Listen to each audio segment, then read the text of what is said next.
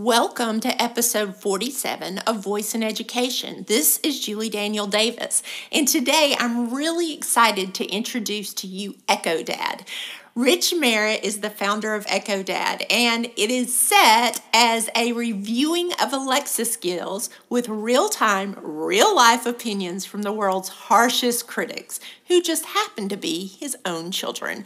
His YouTube channel is pretty amazing to see the kids review the skills. And today he's here with us to talk about what it means to make a good kids voice application. What are things you need to be thinking about? And so I would say from a teacher's perspective, what do you need to be thinking about as well in a way that it will be engaging for your students? Welcome, Rich. Hi, I'm Rich Merritt, better known as Echo Dad. Started in the voice industry in 2017 when I set up Venny Loqui, and more recently set up Echo Dad in 2019, reviewing skills for kids with my own two children aged 6 and 3, kind of to help with some discoverability issues and to show how kids really react to Alexa skills so that everyone else can see what's out there. I recently published an article with my top 10 tips for making a good kids voice application. So what I would like to talk to you a bit today about is the number of things that make a good voice application and why, and how that can relate to you in an educating environment. Now, the first two things kind of go hand in hand. That's when you're searching for the voice application, looking for a catchy icon and a memorable invocation name. You know, as an educator, I used to be in education myself. As an educator, your mind's running at 100 miles a minute. You want something that's easy to remember. You want catchy icons. And a lot of voice app icons have a character on them, and it's characters that make it memorable. And the ones like Word Tennis and Red Riding Hood are still skills that stick with in your head because they are memorable just to look at. And equally with invocation names, I draw it down to 3 categories of invocation name. Those kind of alliterative ones, Christmas Countdown, Daily Dilemma, Recycle Robot, that are really easy to remember because of just the sheer fact that they're alliterative. You've got those that roll off the tongue, like 1, 2, 3 Maths, Music Bop Adventure, Trick the Witch. Those sorts of things that are memorable because they kind of roll off the tongue quite easily and they're easy to say. And then those that do what they say on the tin. Those like, Big Fart, Loop It. Big Fart does what it says, and Loop It loops songs. So the invocation name is really important to kind of help you and your students keep it in the forefront of your mind to be able to use over and over again. And it's really, a great example of this is I really struggled for a long time to remember the invocation for the skill Trivia Hero. It's a quiz skill. It's a really, really good skill. It's got lots of interactivity. It highlights a lot of what is done right with voice, but I couldn't for the life of me remember the name of the skill, and I don't know why. And I've got the same issue with the skill that tells me what bins I need to take out every week in my area, because they're in specific areas over in the UK. I can never remember the right invocation, and if you can't remember the right invocation, then it's going to cause you problems because you're not going to open things straight away. And finally, on the finding the voice application point, is to take the number of star reviews and just the reviews in general with a pinch of salt, and think about it realistically. How many times when you've gone shopping do you go to the customer service desk and tell them you've had an amazing experience? And compare that to how many times you've complained when you've had a terrible experience. And with the best will in the world, I know which one of those is coming out on top.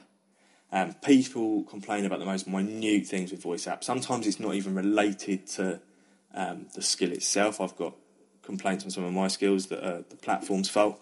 And in response to the article, someone posted a screenshot of one review she'd had, which said the in-skill voice was too posh. Now, whether or not that's true, personally I quite like it, but whether or not that's true, it doesn't warrant the skill getting 1 star because your opinion is that the voice is too posh. The next thing is probably the most important thing on the entire list, and that is looking for a skill that actually lets the user speak. There's this thing called the 1 breath rule that Amazon came out with, and it literally says that if it takes you more than 1 breath to say, then it's too much. And it's so true when it comes to skills that are aimed at children.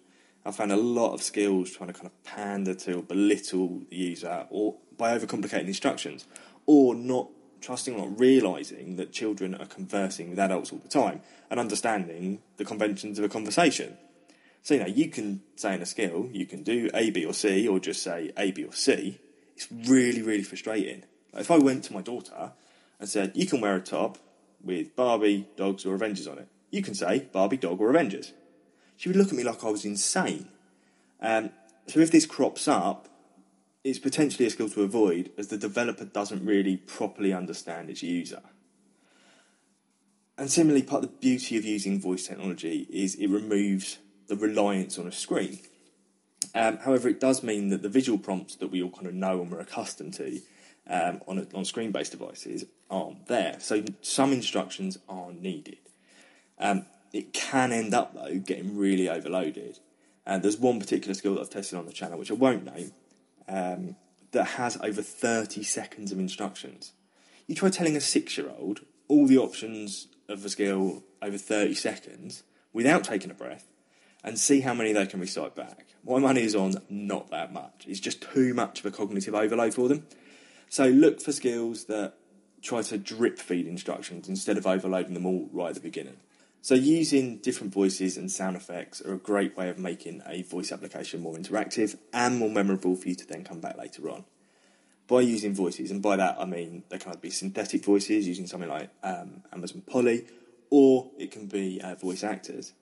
It makes everything feel a lot less robotic, a lot more inclusive, especially if those voices are familiar. So there's a lot of skills that use famous voice actors. Quite often a lot of these skills, if they're using an alternative voice, they have Alexa's or Google Home's voice as kind of the guide, which reinforces instructions, which actually then kind of builds on the usefulness of that device, that it is something that you can ask for help and ask questions for. Sound effects, kind of in the same vein, make it all a bit more natural. There's a buzzer when there's a question is wrong and a ding when the question is right. Then it rings true. If a skill's talking about the water cycle and includes rain sound effects when talking about rain, it makes it feel more real. You'd expect that kind of thing when you're watching a video on YouTube or something, so why would you not expect that with a voice application? Next up is incentivising return, and it's something that to look for in a really good skill. Some of the most successful skills out there have a reason to come back the next day, and that's even more important when you're thinking about children's education. If the voice app gives them a reason to come back each day, the chances are the developer of that skill has a good idea about what makes a successful skill. And some of those incentives are leaderboard based, some of them are to find out more, like find out what the answer is the next day, some are to unlock more content. But it instills good practice about the repetition of tasks, and that can then be replicated elsewhere. One thing I would be wary of with voice apps is those that rely on screens too much. And it might be cause of some controversy among the kind of dev community, but there is a tendency when building for a device with a screen to then revert back to kind of pre-voice practices. And that can lead to an over-reliance on the screen. And then it's no longer a truly like voice-first experience. Not to say there's not some amazing like voice experiences to be had with devices with screens, but I would try using them without a screen first to see if it actually hinders your experience. Take for example logo quizzes. They're pretty difficult on a device without a screen. And finally, look for skills that when you try to end them, actually finish. There was one skill that I tested that after I said finish, it said thanks for playing. It told me how to reopen the skill. It asked me to leave a review. It told me about other skills from that developer. Then it played an outro jingle before finally finishing.